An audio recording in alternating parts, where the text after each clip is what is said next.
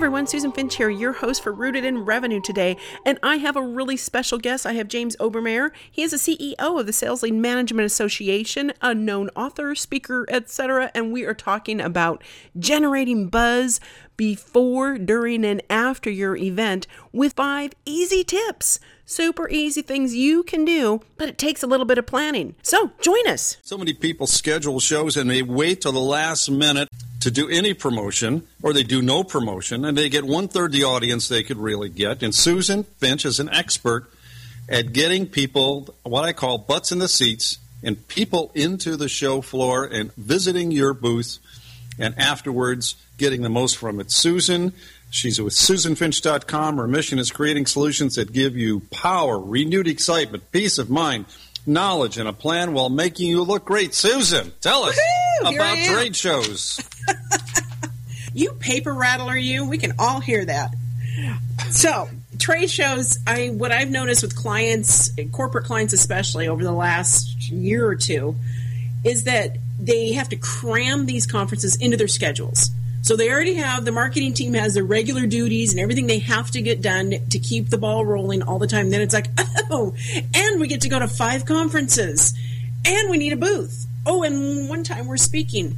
And these teams are having to cram all this stuff in there, plus make an effective, presentation as far as what they do when they get there, how they connect with people, all the leads that they generate, and the leads they follow up with. And it's a lot. That's a difficult task for especially smaller marketing teams.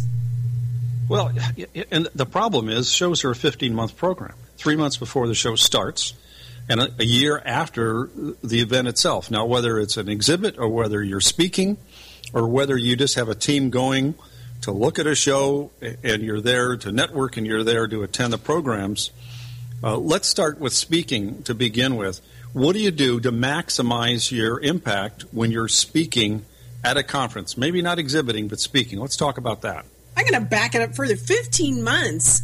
I've run into clients that they have 8 months notice, 6 months notice, and all of a sudden they're filling in a hole that somebody else abandoned. We have to pull all this together and get there in time, and that's difficult too. So ideally, yes, 15 months. Before the other event from the prior year ends, you're already planning the next year's event. Right. You're planning it with emails. You're planning it with specialty items to pull people in. Anything I hate is I go to a show and I come back. There are 3 letters that I've gotten, or even sometimes emails that says, "Can't wait to see you at the show. We've got this all special. You got all these special things going on," and they mail the stuff a day or so before the show. Drives me crazy. Let's go back to, what if you're speaking at the show? What do you have to do to make sure you've got a good audience and you make maximum use of that speaking event? Oh, a good audience. Isn't that embarrassing? Haven't you ever sat in conferences where you go into a session and it's very poorly attended? Don't you feel horrible for that speaker? Yeah, you do. So you think it's their fault, or is it the when it was scheduled? That's a great point, too. Part of it is their fault or their team's fault. Because if you as a speaker are so busy working on what you're going to say, and nobody, either you or nobody on your behalf, is helping you connect with the other speakers, the sponsors, the exhibitors, the attendees ahead of time, how is anybody going to get excited about your being there? So if you don't tell people that, oh, by the way, I'm speaking next month, oh, by the way, it should be up on my website, oh, by the way, come on by and listen to it, or I'll give you a transcript or a PowerPoint afterwards if you can't attend. That's part of getting the butts in the seats. Part of it actually starts earlier. I learned years ago that if I'm going to a conference and it's a 3-day conference and they want me to speak, sometimes they'll put me on at the end of the day, or they'll put me on the last day towards the end of the day, which is just deadly. And I usually say, "Oh, I'm really sorry this year. I'm only going to be there on the first day, but I'd love to speak." Well, invariably they put you on the first day, and they put you usually sometimes in the middle of the program. Even if it's at the end of the program on the first day, it's still better than being on the last day. The attendance is going to be up, and if you happen to have an exhibit, you've got more chances that people are going to stop by and see you, or they'll stop you in the halls and say, "Oh, I heard you speak, and I had a question because I disagree with what you said, and I think you're a lying son of a gun." But anyway, at least you get some recognition when you get the speech going. So let's say that you got the speech on the first day, and you let other people know. What else can you do? Or what if your team member, it's not even you speaking, but somebody from your company that you need to support, you can also help them get butts in the seat. You reach out to all your connections. You start to reach out to the people that are attending, the sponsors. You start chatting it up, and not just your own stuff. They can't wait to speak, and so-and-so is speaking as well. It's mentioning and becoming this advocate for everybody that's attending. You are a hero. Your team is a hero. Your company is a hero when you do these things. But it takes time. I used to give speaking engagement information to salespeople who would put it into their email signatures a month or so before the program. It said, oh, by the way, we've got a guy speaking at this show on such and such a topic. They don't care who's speaking. The topic is more important than the person. Yes. They don't care who Jim Obermeyer is. They want to know, what problem are you going to solve for me? And then I'm going to only remotely care about who you are. Right. And that, I mean, that's one of those minor tips. It's a big, huge tip, yet it's an easy one that people forget to do. We're going to be at this trade show. Change out your Twitter banner graphic. Change out your LinkedIn banners. Something that wherever people find you guys, that you're drawing attention. Your website homepage. Oh my gosh, we're going to be here. We have a booth. We're going to be speaking. You're missing out if you don't attend. People forget all those details. They're so worried about their own little world and gathering it up to get it ready to go, covering their bases to make sure their clients are taken care of, their other tasks are taken care of, that they forget these tremendous details that can make a huge difference. Well, it's also the title of the program, which also gets people excited. Matt Hill and I give a program at the Exhibitor Show every year, and we have for many years. And the title was how to manage your leads at trade shows. It was a nice title, and it used to do all right. But about 2 years ago, we said how to double the qualified leads at your trade show. Well, we went from 45 people to 90 per session.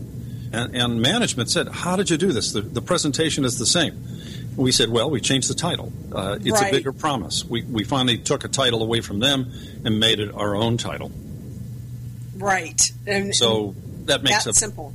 That makes a big difference. Oh, have you ever? I mean, I've scanned through, conference agendas, and you go through some of these titles, and you're already yawning. There's no what's in it for me. Why should they bother to attend? Exactly. Or it sounds so dry. It's like, oh my gosh, shoot me now. I don't want to go. And I don't want to talk about it. The other thing I do is I take a lesson from TED Talks. And I try to get away from these long introductions. Yes. And sometimes somebody will stand up and give you an introduction. And I had one out in Ohio once at a I forgot the group. It was the Business Marketing Association or one of them. And the guy stood up and he says, let's see, Jim's here today. His topic is something to do with sales leads. I didn't really schedule him. Our president's not here.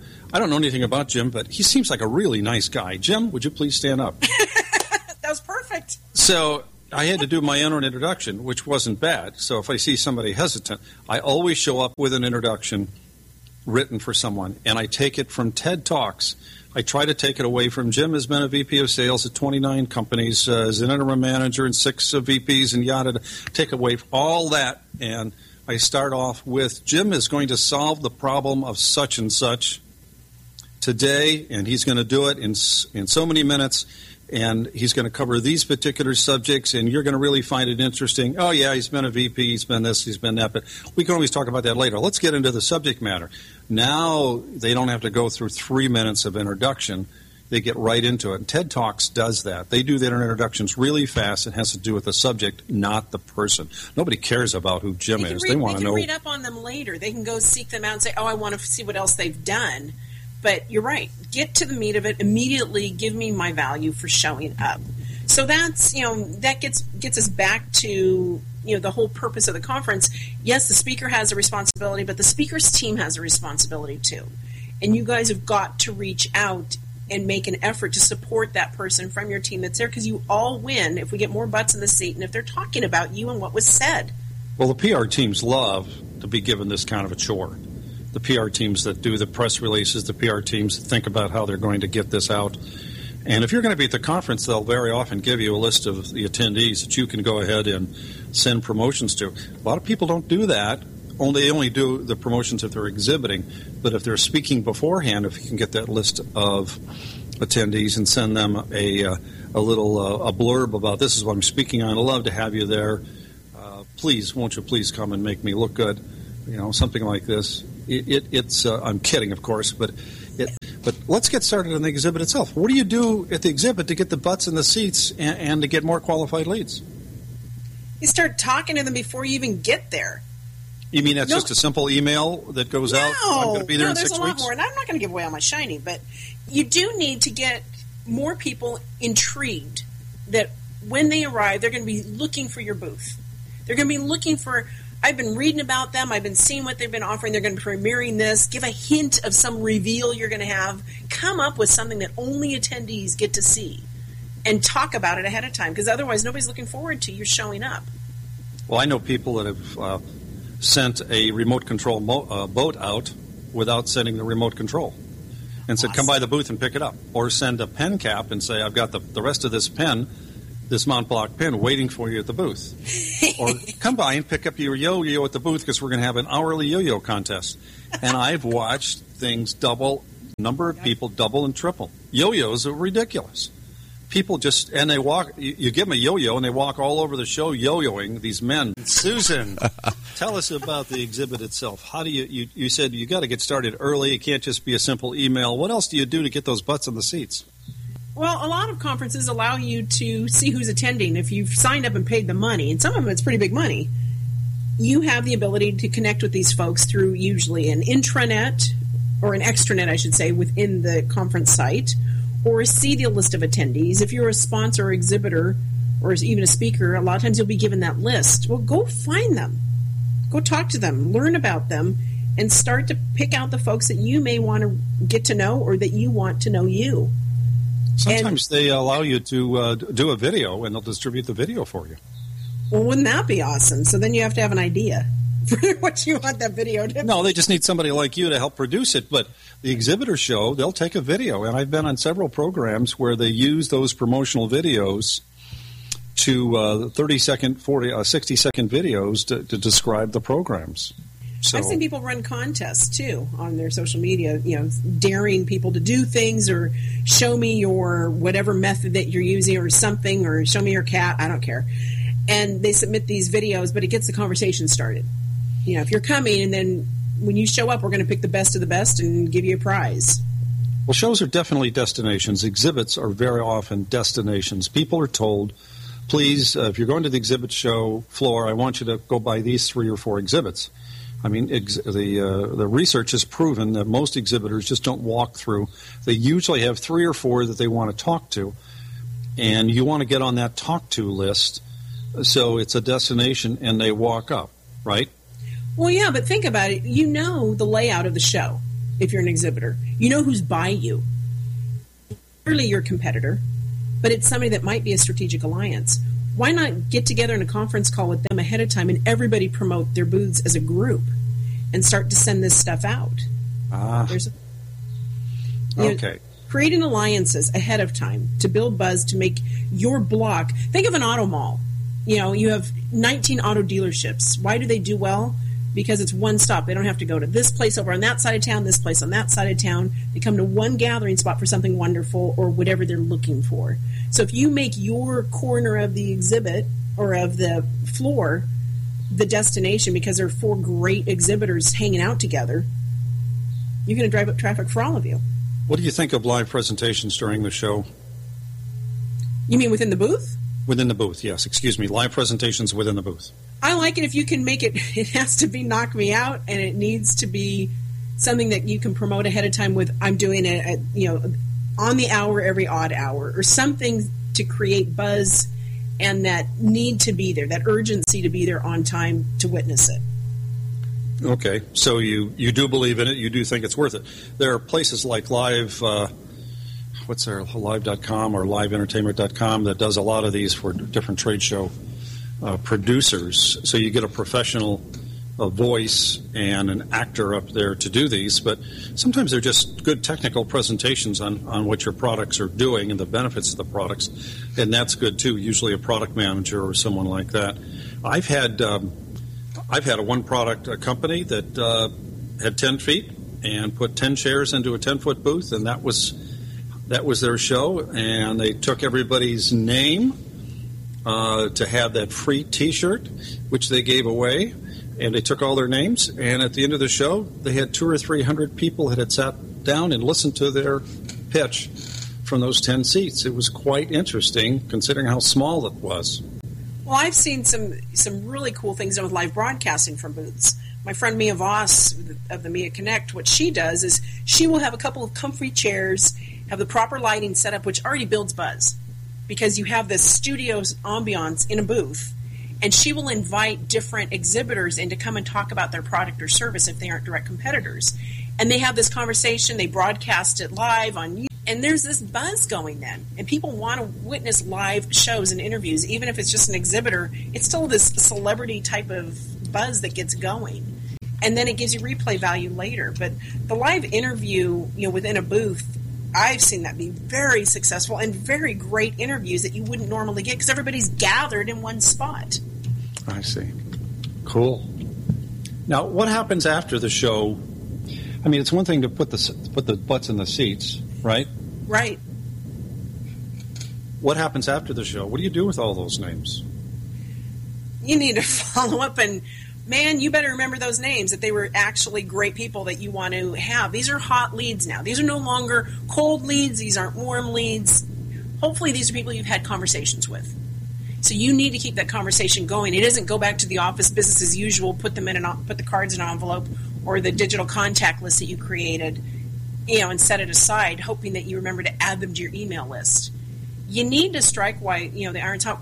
Ask them, interview them. What about an after-event interview? A quick audio or video product interview, get from it. What was your favorite moment? And then that gives you more things to talk about and share, and they get excited about you because you talked about and you thought they were cool enough to share what they said. And everybody loves it. A lot of apps, the inquiry management computers at the show today, as soon as a person has their badge scanned and it says what product they're interested in, they will get an instant email with the literature attached before they even leave the booth. That may be too much and it may get lost later, but it certainly shows responsiveness and delivering what people would like to see. It does. I have mixed feelings on that, though. I agree with you. Conferences, whether you're extrovert or introvert, you're still overwhelmed with everything going on around you. And to be bombarded, think if you went to 10 booths and they all did that. Crud. My phone's filling up with all this junk. I want to be here and be present. I want to talk to the real people. I'm not going to read all your stuff. I might do it later. Okay.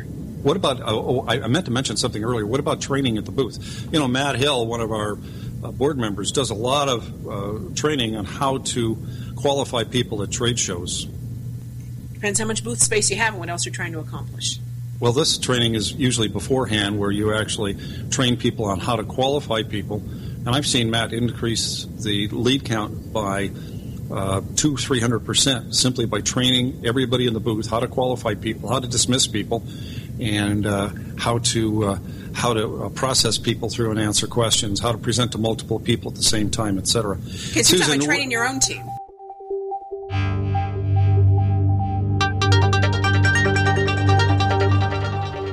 Never miss an episode. Check out rootedinrevenue.com and subscribe on the site to get weekly updates of when new episodes come out. Or find us on iTunes, Stitcher Radio. We want to be where you are, so go subscribe. We'll get you all the information you need to do your best with marketing of events and your online presence.